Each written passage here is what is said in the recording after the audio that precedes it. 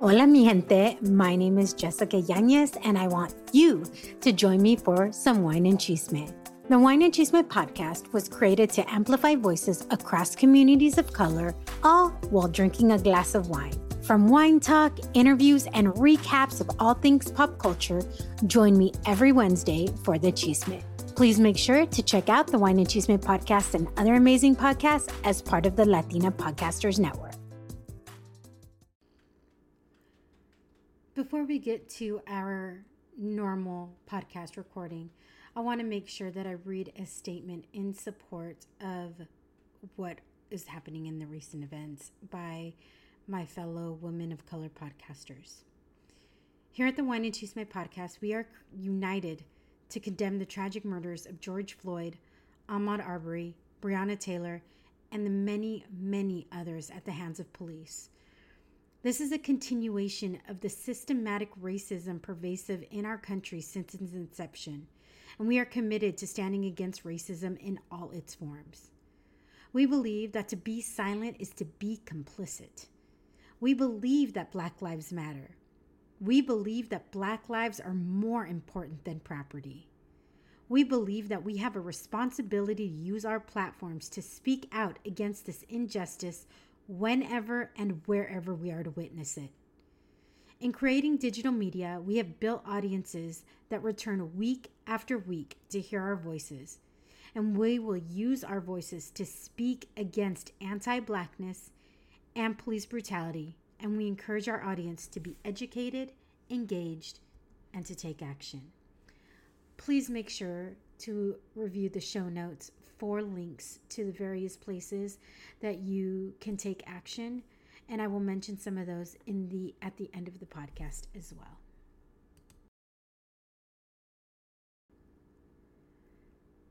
Hola mi gente, welcome to another episode of the Wine and Chisme podcast, a podcast created to amplify voices and share the stories of people from marginalized and communities of color doing remarkable things, all while sipping on a glass of wine.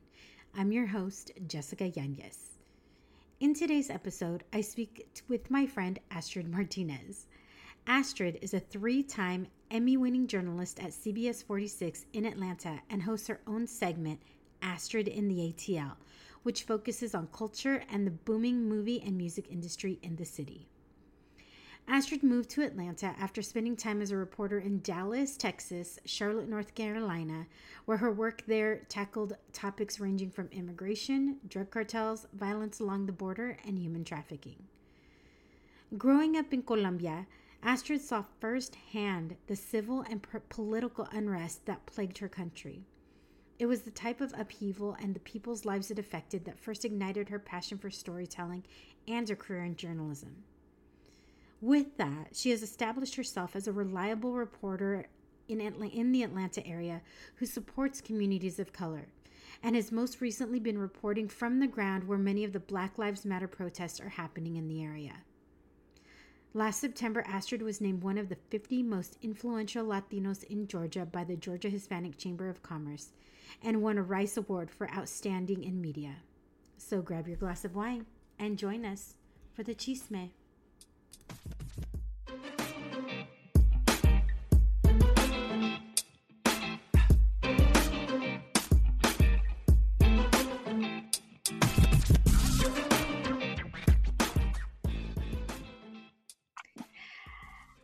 Hola, Astrid. I'm so happy to have you finally. I am so happy to be here. I'm so proud of you for putting this dream out into the universe and manifesting it. I know you love to talk, but now the world can hear it too. And we're so much better off for that. Oh my gosh. Thank you so much. This whole thing has just really been awesome because I am so curious about so many things and so many people. And I know so many people that have really awesome stories. So you were one of the names that I had down from the beginning that I wanted to talk to, even though I've known you for a few years.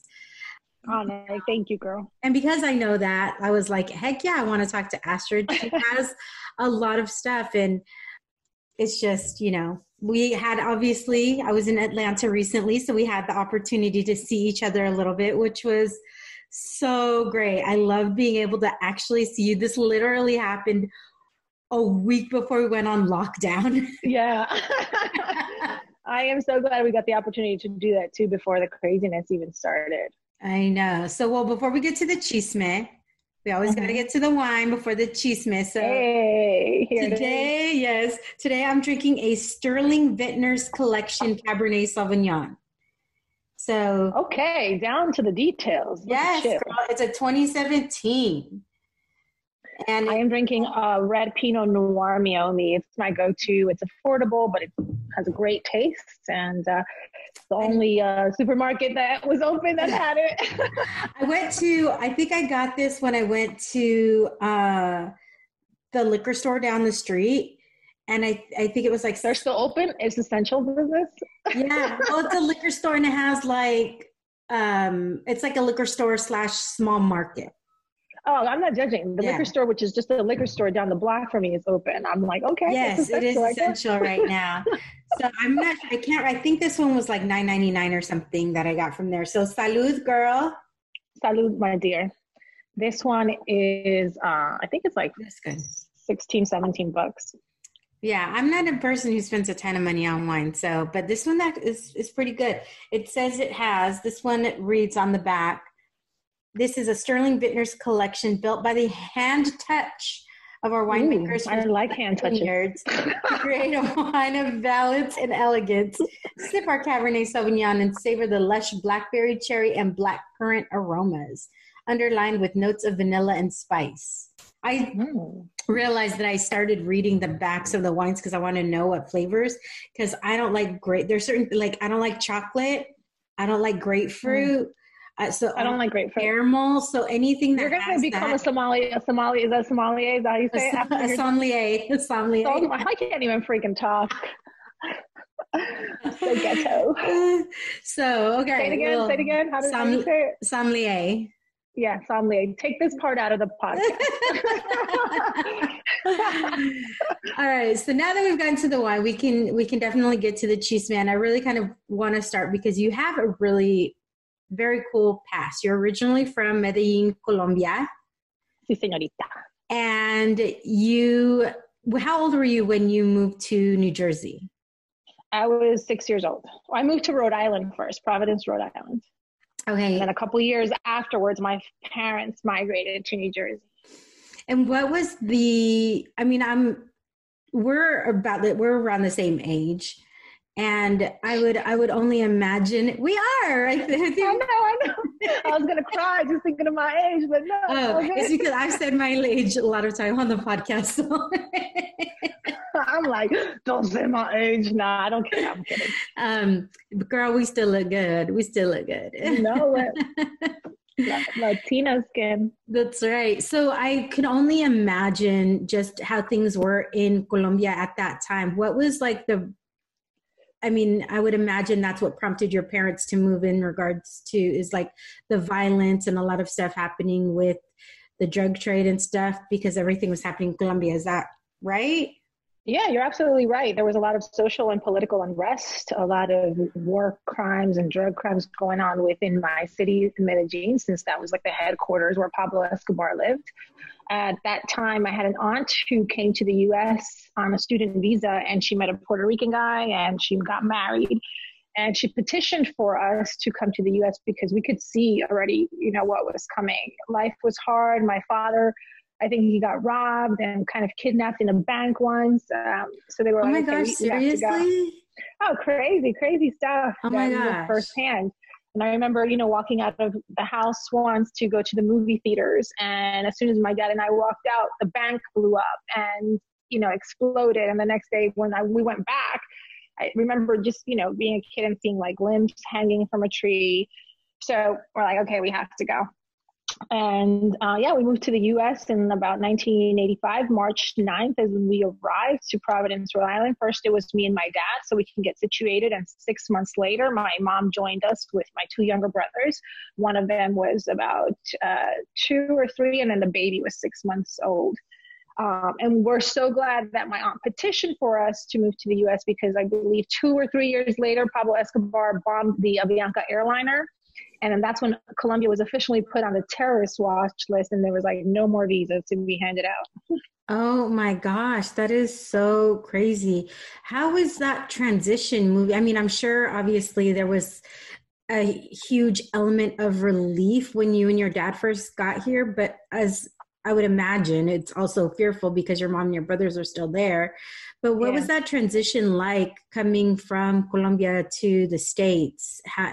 There were so many layers to it, Jessica. There's so many layers. Part of it was, my dad and I are like besties, so I was happy to be. I thought I was, I thought that, we've been to eat. All three of us have eaten together in Dallas, and he loves you and dearly and remembers you. But yeah, so when we first traveled together, at first I'm like, oh, okay, I'm going on a trip with my dad, and I don't think I really understood what was happening.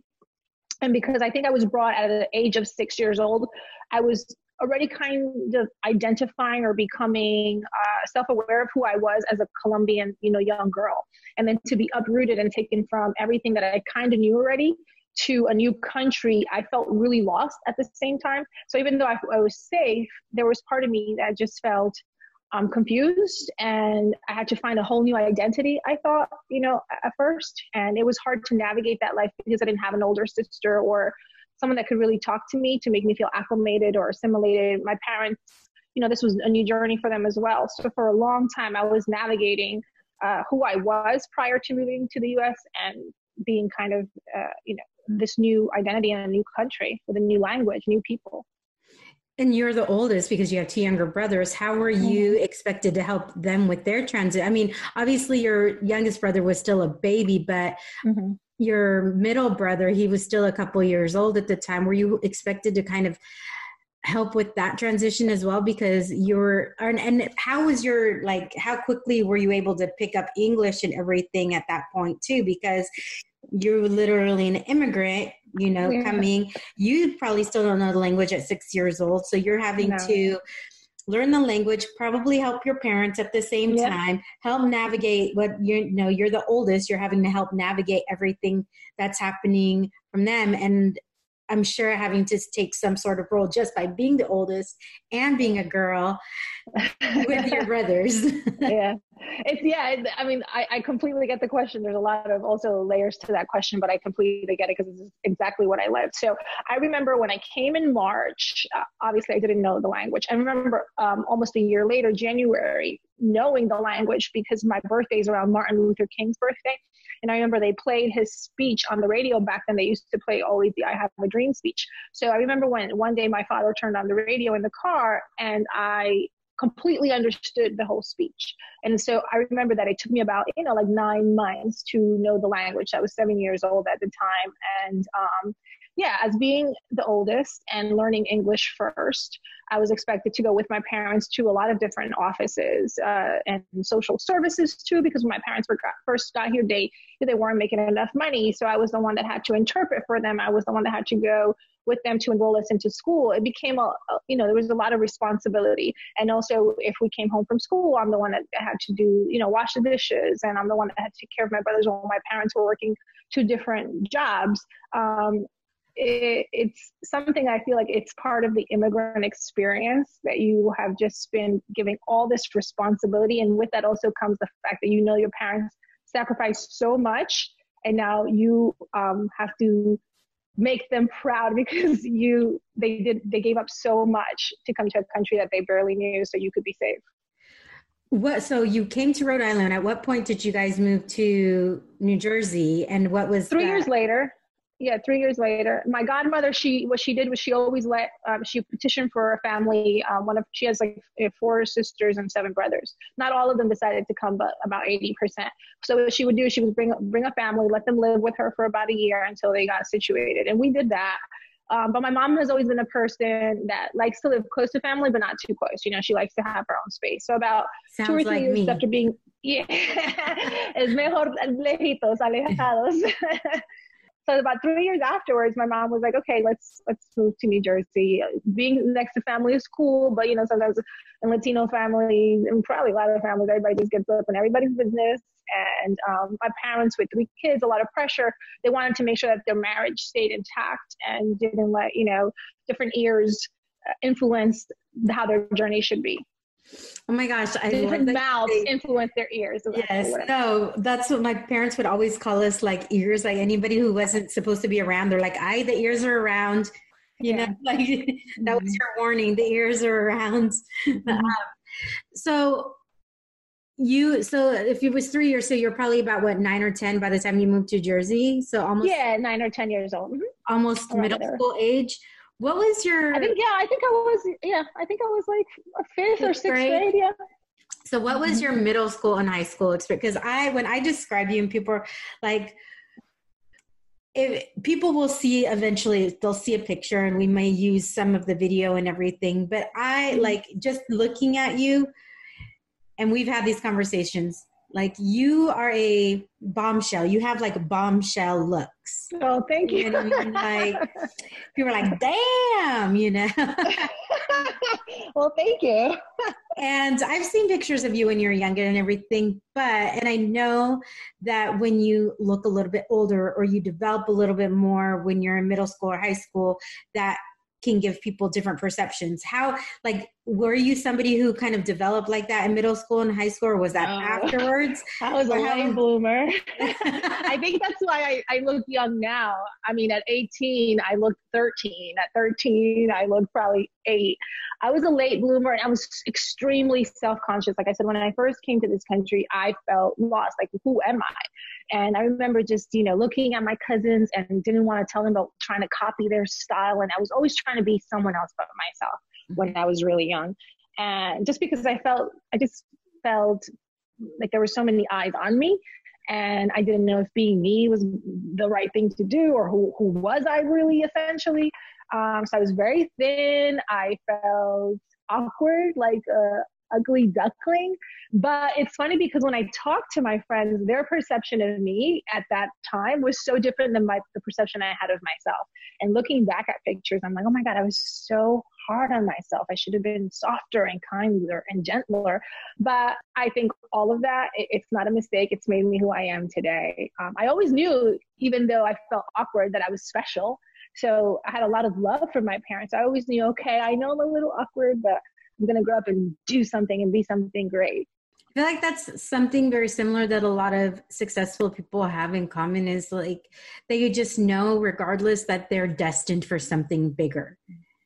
And sometimes you don't even know what it is, but you're like, I know that there's more. I know that there's more for me. And I think it's so having the courage to just be able to dream that, because so many of us, and me included, like the podcast is the first time, and I know I've discussed it with you, is the first time in my life that I feel like I'm in my adult life, that I feel like I'm truly doing what I'm supposed to be doing.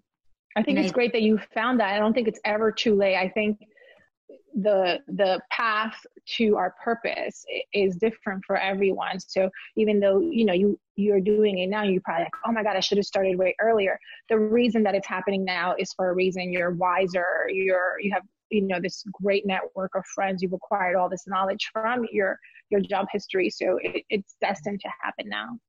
It is. So you eventually entered the pageant world, right? It's a South American thing. You can't not. Okay, so I need to hear how this happened, because I don't think I mean, me and you have discussed it and stuff, but I feel like you've never really talked about it. So I need to hear, like thousands of years ago. But still, this is still something that really influenced your life at some point. So I need to hear like how that happened and what was the progress of all of that. Okay. So, how you were saying that, you and your adult life you're finally doing what you really love. Mm-hmm. Well, since I was 4 years old, I knew I wanted to be on TV. I knew I wanted to be on TV. I knew I wanted to tell stories. I would tell all my friends, which is funny. My elementary friends tell me now, I remember sitting on the front stoop and you're like, I'm going to be on TV one day. Mm-hmm. And I just knew it. So part of the pageantry is just, it's in the Latino blood, right? we grow up. It's such a big part of our culture to sit down around, Miss Universe time or Miss Columbia time, Miss World time, to sit there and watch these women and their answers, because I think it's a way to bring our culture to the universe. So part of me thought of it like, okay, I'm Colombian, I live in the US, but I want to represent my culture. And at the same time, I felt like this could be a stepping stone for my future career. So I remember hearing on the radio once, like Colombian radio station, that they were holding auditions for Miss Columbia USA, which usually, then could lead to Miss World. And I was like, okay, I have to do this. I think I was already 19, 20 years old. It was a perfect time. It was at a time where I was feeling a bit more confident about myself. And I also wanted to learn about myself and have a lot of female friends. Growing up in my teens, I didn't have many, but as I started getting, more self-confident, the friendship bond between females became a really important topic for me in my life, and something that I wanted to explore and have more of. And I thought this was the perfect way. So I went to Queens, from Jersey to Queens with my dad, auditioned, and I loved it. The pageant people loved me, and went through the whole process. And it was, to be honest, truly incredible. Nerve-wracking, because all the answers and all the questions and everything was in Spanish. Mind you, I'd already been living here for like 18 years or 15 years. I don't go off my math. I'm a journalist, not a mathematician. But, more than a decade. And so it was fun. And a typical Colombian thing, there was a bomb scare the freaking first day. Oh my gosh.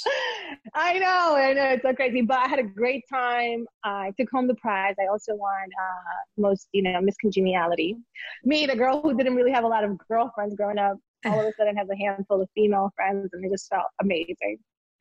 So what happened from that? Did you go to Worlds or anything from? No, I didn't. I went to college because all the events took place while school was going on. And I remember, going back to that initial feeling that when you come to this country, you have to make something of yourself to make your parents proud. And what I loved about that feeling was, one, my parents were very supportive. They were never like, you have to do this. Most parents, when they come from a different country, become a lawyer, become a doctor, because they want something sure, something secure. Whereas my parents were like, I don't care what you do, just go to school. And so for me, giving up like 1 or 2 years of school to go on a pageant, maybe could have been more lucrative. Who knows? But at that time, my mind was like, no, I have to go to school. So what would you say one of the biggest lessons you learned from the pageant world was? It's self-confidence and how valuable friendship is. It's a community that is so important. It lifts you up, and it's lifted me up during times where I didn't even believe in myself. So prior to that, like I said, I didn't have a lot of female friends. There was always like jealousy, or, sometimes in the Latino world, they don't really teach you that friendship is the number one thing. It's always like finding love, like finding your mate. That was like the number one lesson that I felt was ingrained to me. So friendship was, something that was, it was cool, but it wasn't a priority for me. So that the pageantry world just taught me how important friends are going to be for you the rest of your life. So then you decided to go back to school. Where did you end up going to school from there? Montclair State University. I already had a degree for English, but I knew that my passion was journalism. So then I went back to school, used my degree for English to teach kindergarten, to pay for school while I got my journalism degree with concentration in Latin American studies.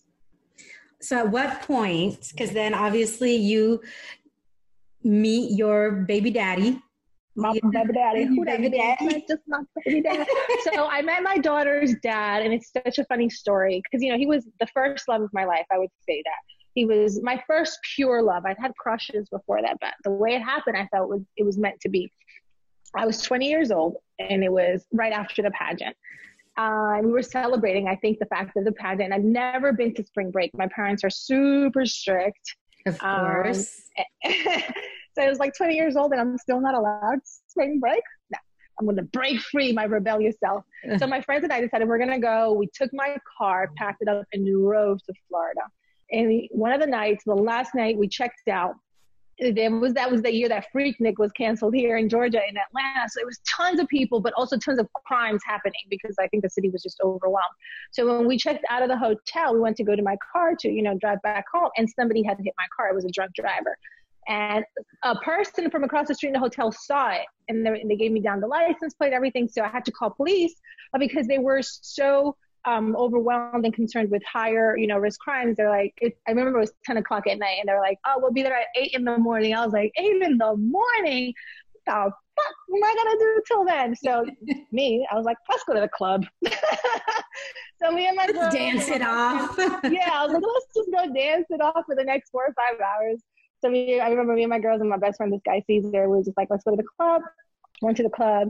I saw this really handsome Latino guy with curly hair, his cut, at that time in the early 2000s. Oh yeah. Nice. And I was his Timbs and his jeans. I was like, ooh, he cute. And he thought I was pretty too. So I felt amazing. And we start dancing. And he's like, where are you from? And I'm like, I'm Colombian. He's like, I'm Colombian too. And I was like, whoa, sparks even, get bigger. And he's like, where do you live? I'm like, Jersey. He's like, me too. And we're like, okay. And he's like, what town? I'm like, Elmwood Park. He's like, me too. What? Let me see your He's like, let me see your license. My boys put you up to this? I'm like, no. And I showed him my license, and we're both from the same city.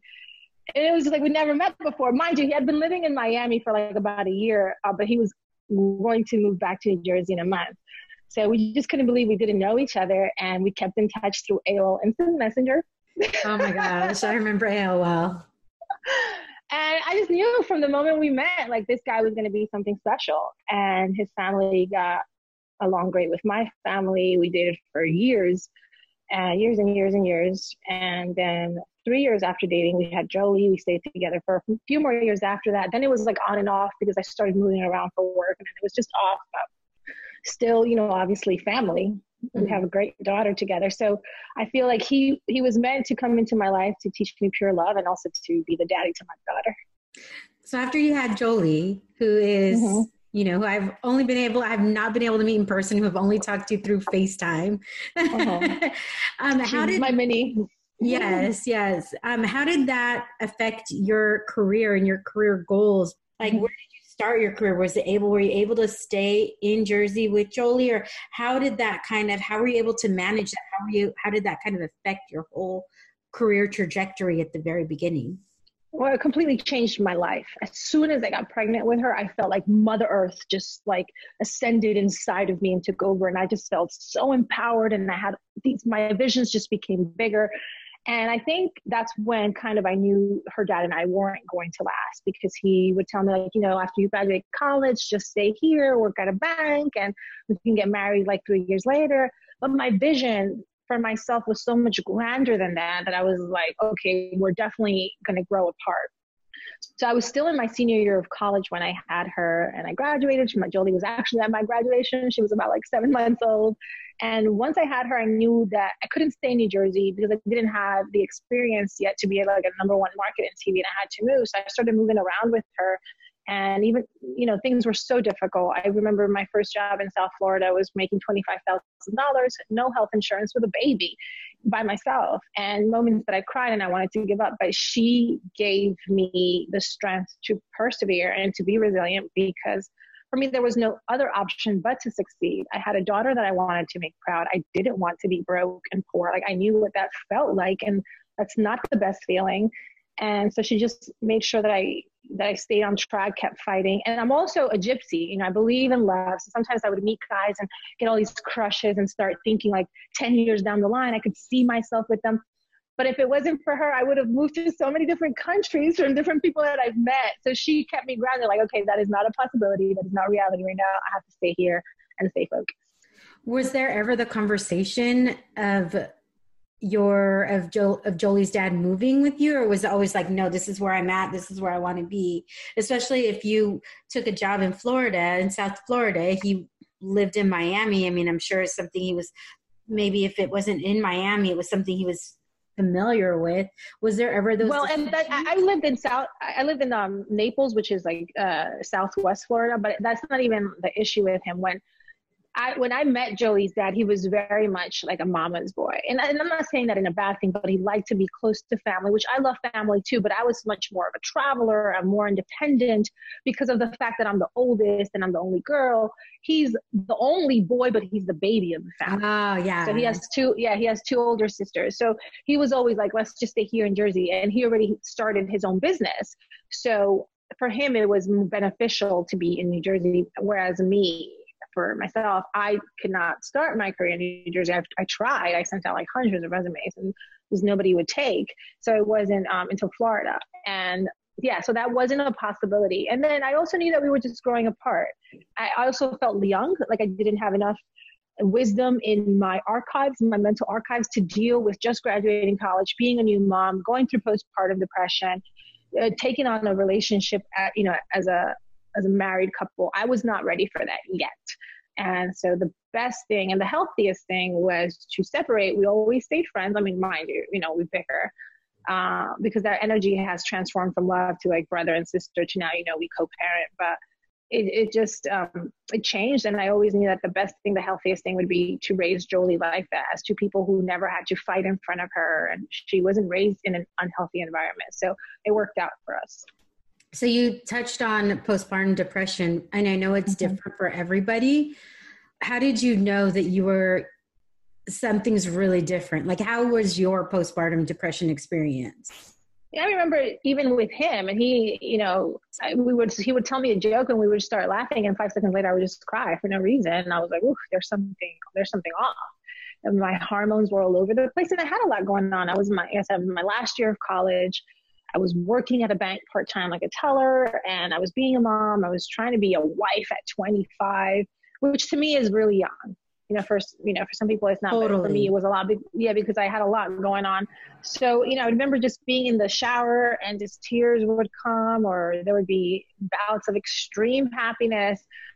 So I knew I was not in balance. And then I would just overanalyze everything in my life. Like, am I really going to make it? Did I just waste 4 years of school and get pregnant for no reason? Am I going to become this Latina statistic?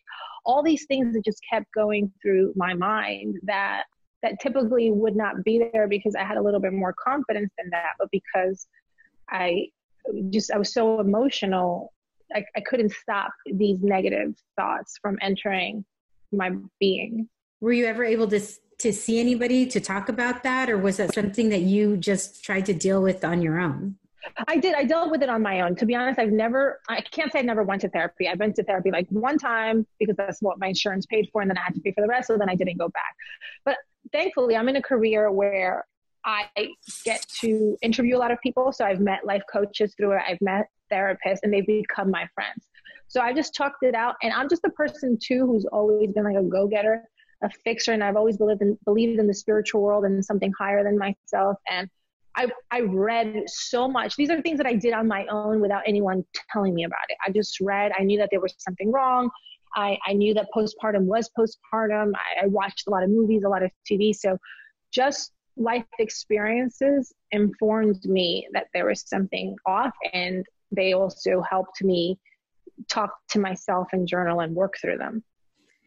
So how long did you end up staying in South Florida for that first job? I was in South Florida for 3 years, and then I got laid off. The show that I was co-hosting a morning show. It was like a talk show, and they wanted to hire a guy because there was two females. So they hired a guy. I was laid off. And then my next job was in South Texas by the border of Harlingen and Reynosa, Matamoros, which is a big area at the time when I was there for cartel crimes. Mm-hmm. So I went there to anchor a Spanish evening newscast and also produce another one, produce the English one and anchor the English one, and cover immigration and border crimes. And Jolie's traveled everywhere with me. I was in South Texas for 2 years. And then from there, because I mean, obviously, as you know, obviously I know you, but yeah. I know a lot of news people, and I know you guys go from market to market in order to. Yeah, so that was Market 81. Build your career. Yeah, it was Market 81, but it was great because I was doing a morning show, which was kind of fluff, to finally getting this news credit notch under my belt. And it was trial by fire because I had to shoot my own work, edit it, produce, anchor in Spanish and English, but it was great learning experience. Definitely a culture clash from New Jersey to go to South Texas, where everybody's just Mexican or Mexican American. I'm the only Colombian. I can't find Colombian food. I mean, I love Mexican food and tacos. Let me just say, this girl can put down tacos like nobody's business. I'm petite, but I can compete. Yes, you can. I think you can out taco me when it comes to the amount of tacos.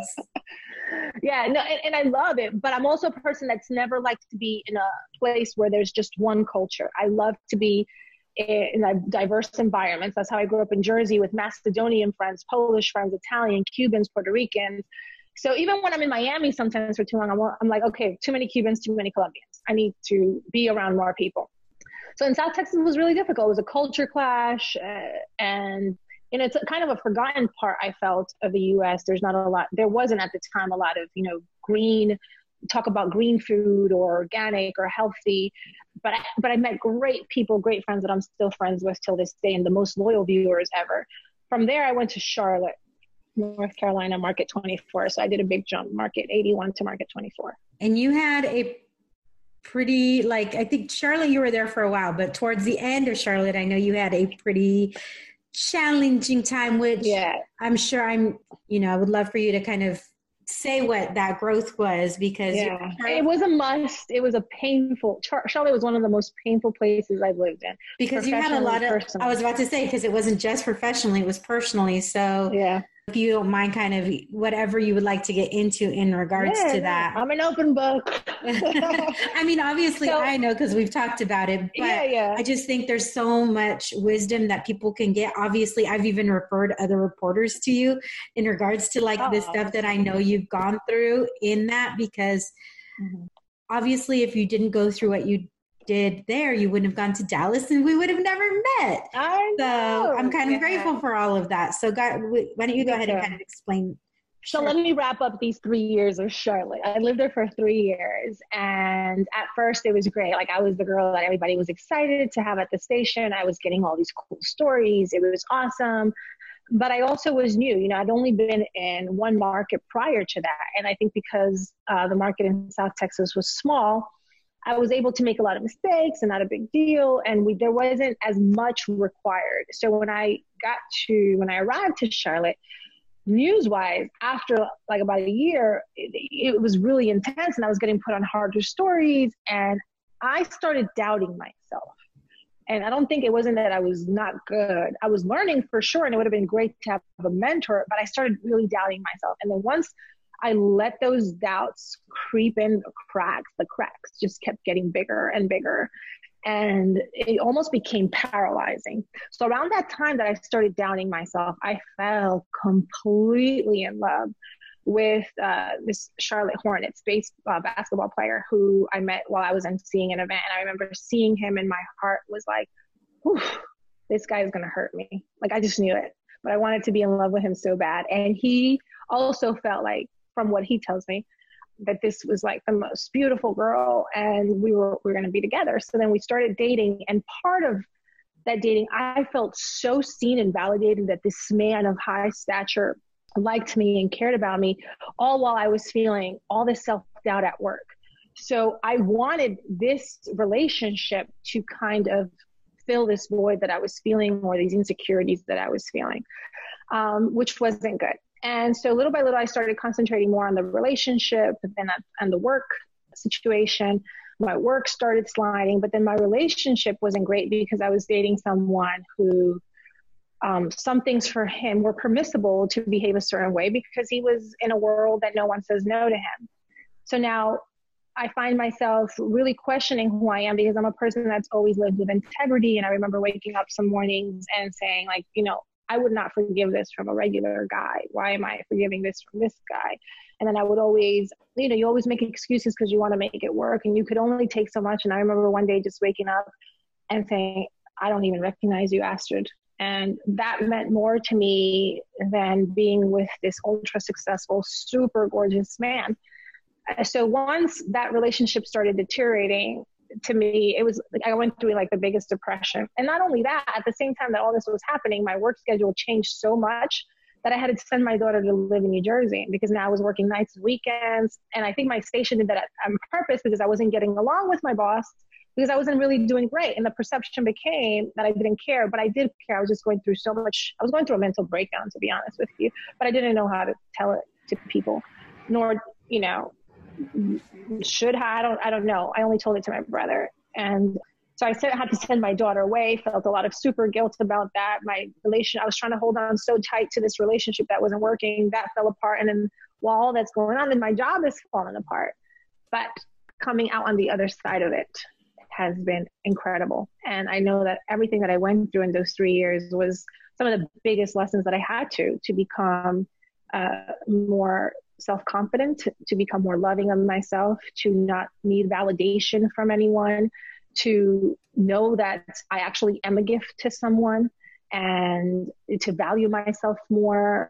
It's just so many lessons. And also just to show up in honesty, to show up in who, as the person that I am, which I know now, I feel like magic. So when I show up in a relationship, I only give this magic of myself to very few people and selective. And obviously if they mess up, they mess up, but I feel like you're getting a gift here. So use it wisely.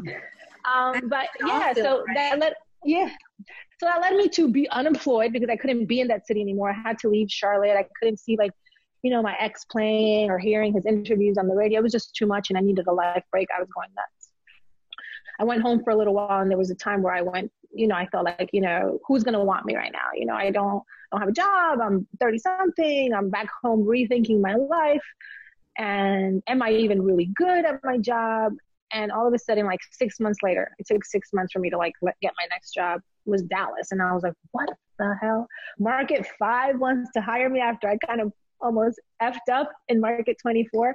But it was a saving grace. And I took it as, like, you know, the world's, God's second chance to really focus on me, to build myself back up a foundation, and to get stronger in every aspect of my life. So when I went to Dallas, I was like, I'm going to get this done. I went there with all this fire in my belly. I took it as the biggest second chance ever. And it was definitely the turning point from where I'm at today. I mean, I remember us having a conversation before where you were telling me about Charlotte, and you were saying how you felt like you were saying that you were unhireable, that you didn't know who was going to hire you after all of the stuff that went down in Charlotte, just feeling like you had left with a bad reputation, basically. Mm-hmm. And and it was also saying that I wasn't happy, and like I couldn't be myself. I remember there were no Latinas in my news station. There was one, but she left, you know, a little bit after I started. I didn't feel seen. I didn't feel heard. There's just so many other things. I didn't feel comfortable in this southern town that was like, you know, you'd go to church and be like, bless your heart. And then as you walk away, they're talking crap.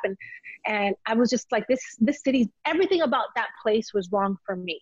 So, and I think that's why I love Atlanta so much, because I can post a picture of me being this very passionate, and I'm a spicy Latina who's also educated and spiritual, and who loves family and who loves love. And this city gets it. But I think it also gets it because I stand up for myself. I didn't stand up for myself in Charlotte. But so, you know, everything's also relative. Everything's also timing. So there was just so many things mentally, physically, personally that were not meant to work out in Charlotte. And I think that's for a reason. So when you came to Dallas, what was your intention? Because you came to Dallas as a freelancer. Mm-hmm. For the NBC station there. What was your true goals? Because I know you also didn't bring Jolie because you were coming as a freelancer, and I know how much guilt you carried with yourself. How did you first of all balance that? Because she's in Charlotte with you. You have to, because of your schedule change, and I'm sure you didn't want her to see this relationship or how you were handling these things with the relationship. I can only imagine as a mother because obviously, you know, I'm not a mom, but I can only imagine the guilt you would have. Like, I love this person guilt. And I'm trying to figure this out, but I don't want my daughter to see me losing my shit over a man. Like, how do you balance that? So the great thing is that I have an amazing family, and she has a great dad. So when the schedule started to change, he was like, send her to live with me. I want to also, help her with homework. I've never done that. And I needed the break, but I didn't send her away because I needed the break. I needed to just figure life out without traumatizing her. And I've done an amazing job up until then of doing it not on my own, but by myself. So yes, there was a lot of guilt, but I'm so glad that I got it, and I picked a great father. He's a great man. Obviously, we didn't work out, but he's a great man. He's a great father. He dotes on his daughter, and I love that. So I had to do that. I had to send her there. Tons of guilt. I still feel guilt to this day. She was living with me here for last year, and she went back home in August because she just felt lonely in Atlanta, and she has a stepsister and a half brother. So I feel guilt to this day, but I still feel super connected, and my best friend is my daughter because we've worked on that relationship. But I went to Dallas not with the intention of staying there because, her dad and I had a conversation that if you want to live with her, I don't want her to be anywhere else but the East Coast. So go there, get your chops together, get your gravitas back, get your confidence back, and then try to get a job in the East Coast. So I went there also just filling in for some of the anchors who were pregnant. It was always with the intention that I was only going to be there for about a year. And so I just wanted to kick ass, get the best reel ever. I remember the news director there, just always told me, you're good, you just need more confidence. And when he said that, I was like, man, this guy in a top 5 station thinks I'm good. Whereas my news director didn't talk to me like that in Charlotte. I was like, shit, I must be good. And once I started believing in myself, everything changed. The doors opened for everything. Life just seemed, more amazing. Goals seemed more attainable. And right when the time was up for me to leave Dallas, you were there. It was time for me to start auditioning for other stations. And then I get Bell's palsy. Yes. And I was like, but it's because you ran yourself ragged. Let's be real. You applied for this fellowship thing that took you to Israel. So you were all over. You were gone for 10 days, I think. Yeah, I was gone for 2 weeks, and then I'd never experienced allergies in my life. So I remember being really sick before I left in Dallas, like crazy allergies. My ears were hurting. And then partying because I was in a brand new city. And, I like to have fun. Yes. So I like to have fun. I like to go out. So it was this combination to this long ass flight to Israel where, yes, we were working, but we were also partying. The journalists at night, we were having all kinds of wines and different events because they wanted us to get the most out of this trip. So my body took a beating for about 3 to 4 weeks. And on the trip back, I just felt my ears ringing like if they were gonna bleed. I remember it just felt like this hot burning sensation. And the crazy thing is I had read about an anchor in New York who had, recovered from Bell's palsy. And all the symptoms that he wrote about, I started feeling that. I remember telling you like, oh my God, my eye, I can't blink my eye. And you're like, maybe you're dehydrated. And I was I just picked you up from the airport, right? I picked you up from the airport and you're just like, oh my gosh, my eye. So, because that's always the very first thing that I try and do is just anything. I always start with water. Right? Yeah. And I was like, nah, bitch, I got those palsy. If you're dehydrated, that affects everything else. But you're just like, no, I know it's more. And you didn't even go home. You're just like, I'm just going to stay here. I stayed with you. I was like, okay. Yeah, I stayed with you, and I called a great friend of mine who is a doctor, and I didn't have a job anymore because my freelance finished. I didn't even have insurance. But I always have angels like yourself, like so many friends, and that's why I'm telling you, like friendship has saved me in so many occasions. I called this doctor and his wife, and I was like, hey, I don't have health insurance, but I think this is what I got. Can I come over? Can you check me out? I'll pay. And he and his wife came to your house, checked me out, and brought me the medicine for free. And I don't know, I felt touched by an angel, but also like, what the fuck is going on with my face? But thankfully I caught it early because I read that article, and I'm typically not a hypochondriac, but I knew the moment that my eye was twitching and tearing and nonstop tearing, I was like, I have Bell's palsy. No, you're totally right. I actually had an interview with somebody else, and she's Colombian as well. She's una colombiana, and she was diagnosed with, now all of a sudden I forget, not multiple sclerosis, now all of a sudden I've just totally forgotten. Blanked out. She was saying it all starts in your eye, and the reason your eye starts twitching is it's a result of stress. Yeah. Well, the nerve was so swollen that when it's swollen, it doesn't work. It's paralyzed. So it gets inflamed. And when it gets inflamed, it stops working. And that's why the whole face droops. And then that's why I had no idea that that was an indicator. So my eye doesn't twitch very often, but when I do now, I've realized, what's happening? Like, it's almost like a way to check in with myself. Yeah. Like, am I too stressed out? What's happening? Do I need to take a step back? But yeah, I mean, obviously you went through that, and then within, not too much later, you were on your way. Your parents had moved to Atlanta, and you decided that that's where you wanted to be, because at this point you still didn't have a job. So I think you were going between your parents' house outside of Atlanta. Well, yeah, we bought a house for my parents in Georgia prior to me even coming here, because I knew that this is where I wanted to be. And my parents wanted to retire here. So we helped them do that. And I always wanted to actually live in Atlanta because I knew CNN was here. Plus it's in the East Coast. And I was like, perfect, move to Atlanta. I'll be reunited with my daughter again. Let's do it. They've been coming here already with 10 years of news under my belt. I had to take a job as an MMJ, which means shoot your own camera work and edit and report. And the news director who hired me said, you're never going to have to do it. We just have to hire you with that because we don't have any other position available, which really is just, code for we're going to pay you less. And I was like, you know what, this is a sacrifice. And I've always felt like that. So that's why when I talk to reporters and they're like, I'm a year into my career, I'm not going to take a step back. I'm like, dude, you have to sometimes pay your dues over and over again. Here I am at like 35, 36, coming to a new city, never having to really do camera work except for that first job ever, doing it again, right? When I should be, already at this point in my career. But it's a sacrifice. I wanted to be close to my family. I wanted to be in Atlanta. I knew this was a city that had a lot of different big, news hubs, and I could possibly thrive there because I knew I had the talent now and I had the confidence. I was armed.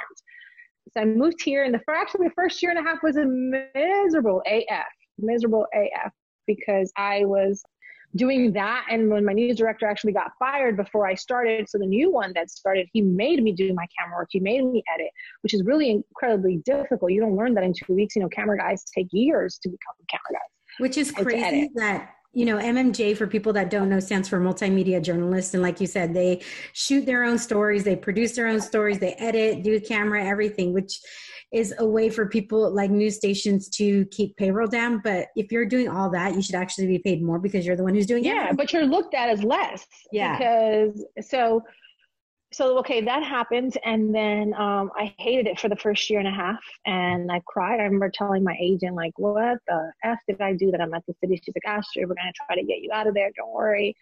And I couldn't understand, like, why would God bring me here to make me feel this way? After Charlotte, I was doing so great in Dallas, but I couldn't be in Dallas because then I couldn't be with my daughter. And I was just like, man, maybe this career is not for me. So it was actually like I was going to give up, and I was already starting to look at doing jobs like a PIO, public information officer for schools, which is usually the ones that we interview when something happens at schools, and they actually make more money than MMJs. So I was already starting to look into that when all of a sudden my news director gets fired. And I was like, and I only had 6 months left in my contract. So the news director gets fired, a new one starts, and I just pitch him this idea that I had. I'm a person, that I know one of my attributes is that that I'm pretty female. And because of that, and I also think because I'm kind and I'm honest, I've been able to really network, and I draw people to me. So I already had met all these celebrities. I went to Paris with Ludacris for his 40th birthday, and I had all these contacts, and I knew that the industry was booming. So I pitched this idea to my boss. I said, listen, we're missing this in Atlanta. There's red carpets going on every day. All these, movie stars are here, these musicians.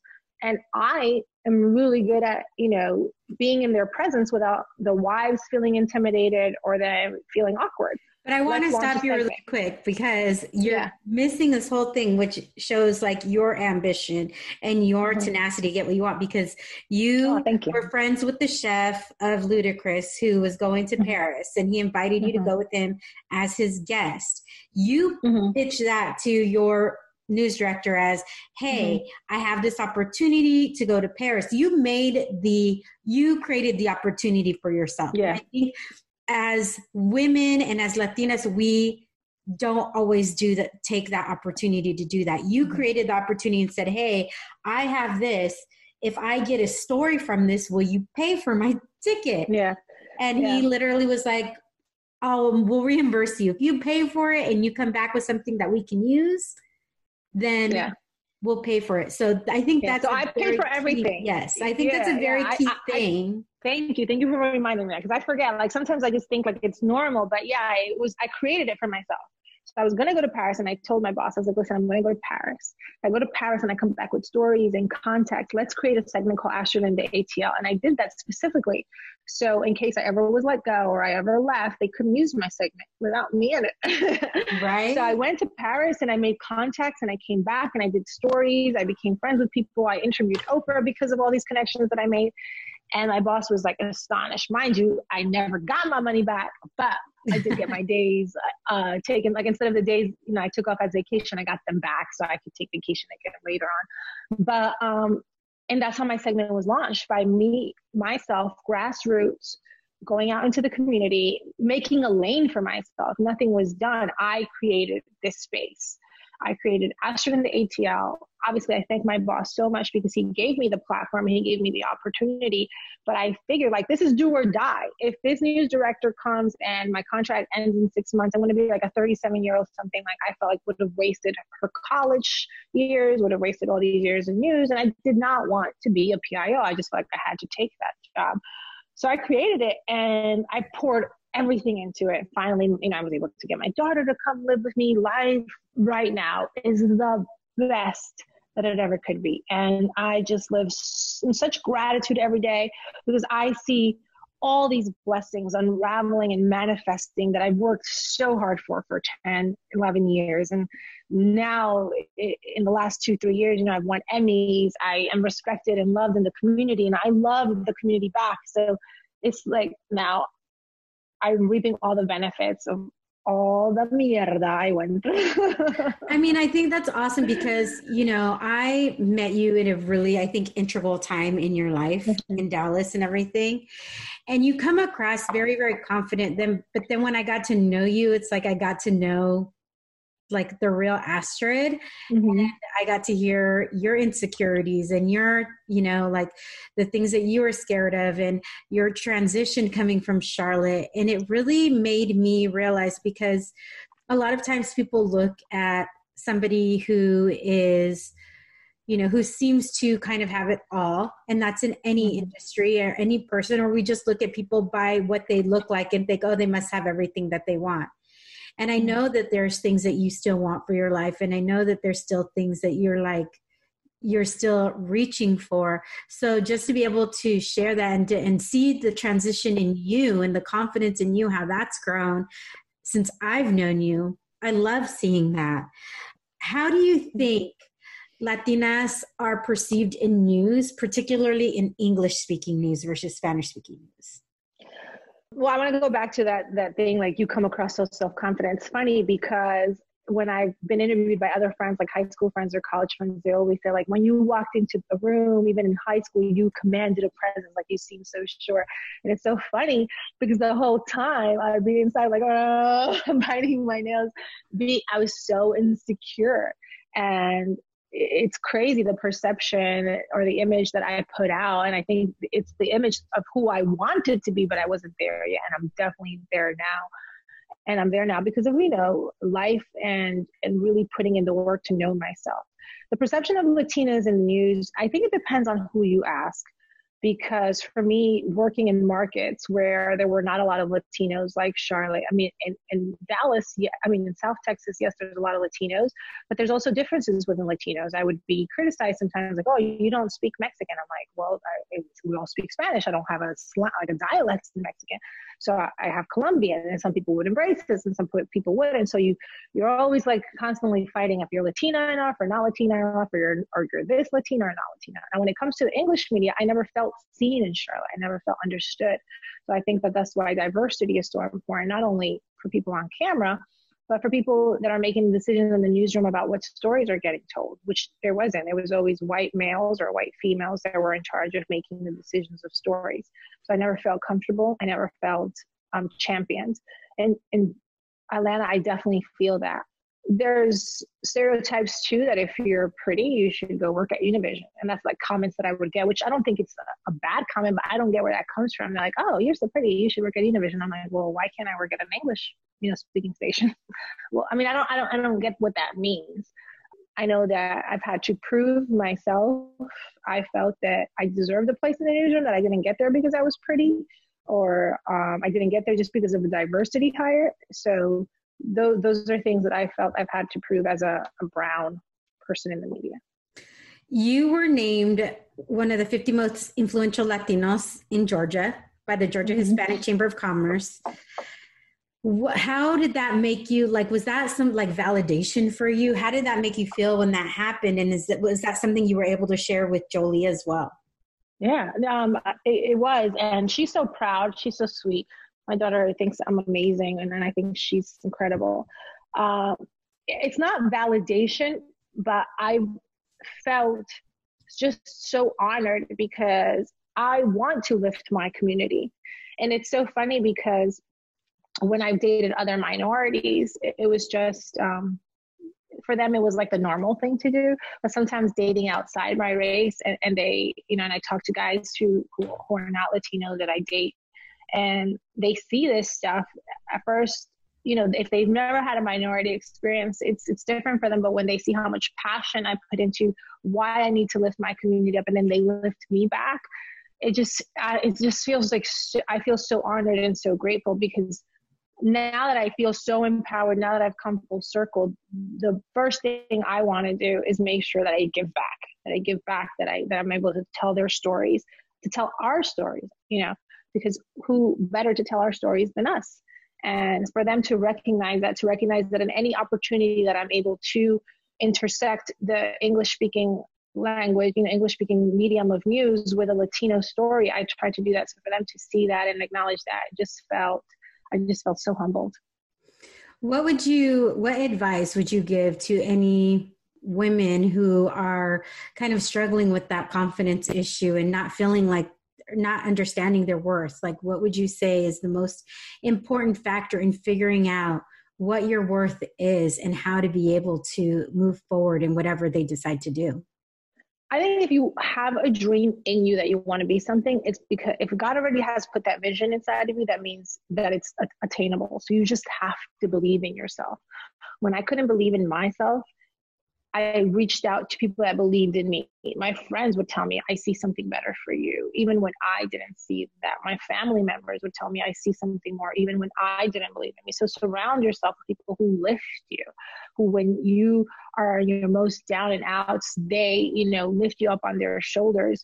And I would just say that's the key. The key is to have a support of people that love and want the best for you. And also, you have to know that you are capable. If that dream's inside of you, you are capable to reach it. You just have to believe and let go of all those thoughts that stop you, that inhibit you from reaching it. Because once you just believe, you're in a state of just being. You're not forcing anything to happen. And I remember trying to force things to be great. Like, I remember not being able to speak on camera. Literally, my throat would close up because I would get so nervous. And when I just started just being and flowing, I remember things would come out of my mouth and stories. And I'm like, wow, I just said that. I did good. So believing in yourself is key. So I asked everybody what their word is, and I asked what your favorite word is right now, and you said love. So tell me what that means to you right now. Love means so much to me because it is something that we're born with. Like, we're born with the right to love. We're born, with love. I actually wrote some notes here because, I'm old and I forget stuff. It's so important, that word for me, because in family and relationships, when I love, I'm 100% all in. And it's our innate right as human beings to love and be loved. And we shouldn't let anything else make us feel like we're unlovable, like we're not worthy. So that's my word. That's my goal in life, to have that 100% pure love. And I think sometimes we train ourselves to think that if we go into a relationship, that things should be magical right away or work out right away. And if there's a problem, you just leave. But it's like going to the gym and expecting the first day to get a 6-pack. Like that's not going to happen. You have to put the work in, you have to put the practice in to be with that person, just being with them, hanging out with them without maybe even having conversations, being in their presence, to put in the work, to holding space to have difficult conversations, to investigating their characters. So love is so huge for me, because your partner's in a funk. Are you going to leave? Because I know I've gotten in funk. So I think true love works through all of that. Obviously, if there's toxic, traits, if someone's not being honest with you, if someone is being deceitful, there is definitely, reasons to walk out, to not stick it through. 100% pure love to me is the ultimate reason why we do things in life, whether it's romantic or with family. And well, speaking of kind of romantic friend relationships or even friendships, I'm sure there's an added layer of, I don't know if you would call it skepticism or not, as you're a public figure. I mean, you have your own entertainment segment in Atlanta. Yours was the first, and now others have been popping up, which I can't believe yours was the first. That's crazy, with Atlanta being Black Hollywood. It's so crazy. Yeah. Yours was the first. But how does that layer into the potential for relationships or even new friendships? Well, now I guess, it's so funny that I have to even consider that, because I never thought myself like a celebrity, but definitely you don't want people approaching you for the wrong reasons. And because Atlanta is the new Hollywood, you do have this part of the society, of the social circle, that wants to be put on. So you have to be very skeptical of who approaches you and what their intentions are. So one, typically because of what I've been through, it's very hard for me to trust anyway. So I already have like an armor layer. But what I've learned from the universe too is just to trust in it, because ultimately the universe is best for you. And if you trust, then, and anything that happens, whether you think it's bad or good, you always learn a lesson from it. Obviously, don't let everyone into your energy. Protect your energy. Not everyone deserves it. I feel like the woman that I am now, this self-aware, confident woman who wants to, who works out of love and gratitude. Not every person, not every friend deserves it, or every person. This shit keeps messing up. Not every person deserves it. So I'm going to be very cautious of who I pour myself into. But I also try to not hold back on who I am. Like I don't do it like, okay, this person doesn't get it, but this person does. I just try to be authentically me, no matter who is around. But not everybody's going to get the same energy if I see that they don't want the best for me. Gotcha. Well, now I go into the questions that I ask everybody. And the first one is, what do you wish you would have known when you started out? What I wish I would have known, that the magic was in me all along. I didn't have to look for it in other places or in anyone else. That the magic was in me all along. What are you curious about right now? I am curious about just life and people and community, especially in this time of coronavirus. I'm curious to see the lessons that we're going to get out of it. I'm curious to see if we're going to stay in harmony, if we're going to be respectful and loving to the earth, if we're going to be kind and compassionate towards each other. And I'm curious, and I'm looking forward to finding real love. So I love that, whether professionally or personally, failure is something that teaches us. What is something that you've failed at? I don't consider anything really a failure, because I think anything where we quote unquote good or bad really shapes us, and we get big lessons from challenging times. It's not the good fun times that give us character. It's the struggles that I feel give us character. So I don't consider anything a failure. What can always make you smile no matter what mood you're in? My kid, every time that I FaceTime her, we FaceTime like 20 times a day. And I call her and she's like, "Mommy," just that word lights me up. Okay. I love that. I mean, because I know that's true. I know how much you adore just that your word, daughter. hearing "Mommy," and the tone in which she says it just stirs something in my stomach, and I feel everything from like the neck down. It's amazing. Okay, I forget the place, and I don't know if this is the same place that you would answer this. What is your go-to order at your favorite Atlanta restaurant. So I know where we went. I forget the name of it. I don't know if that's where you would say. And if I went to go visit you in Jersey, what are both places like? What am I going to order? Where are we going to go and what am I going to order?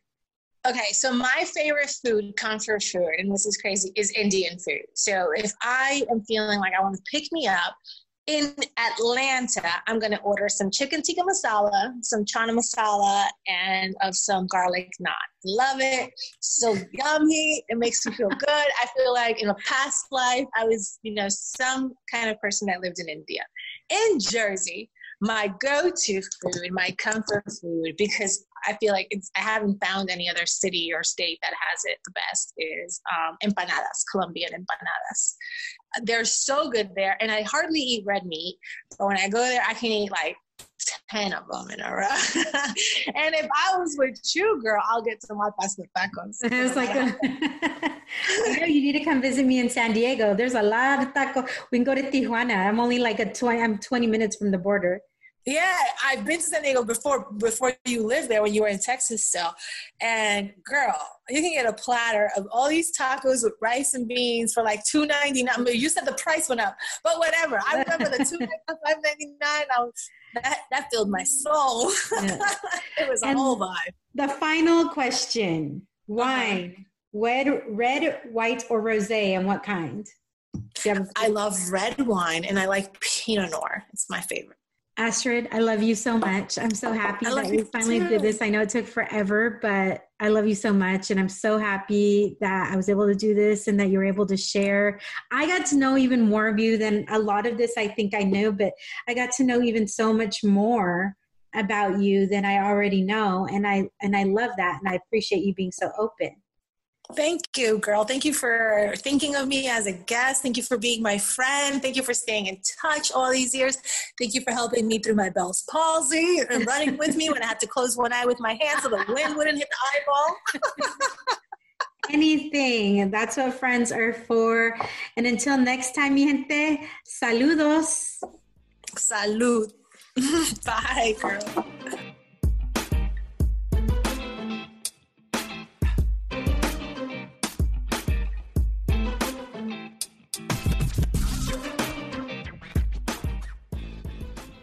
Thank you for listening to this episode of the Wine and Chisme podcast. We wanted to make sure we provided some resources for you to be able to donate or learn more information on Black Lives Matter. So make sure to check out the show notes. Also, please make sure to visit your local Black-owned businesses and support. Often a quick Google search will give you plenty of places to choose from. Do you have a story that needs to be told or know someone who does?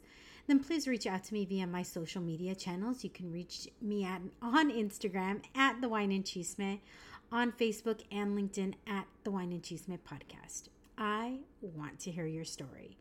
Remember, if you want to hear more of The Wine and Chisme, please subscribe, rate, and review. 5-star ratings are appreciated, and those positive reviews are appreciated even more. Until next time, saludos.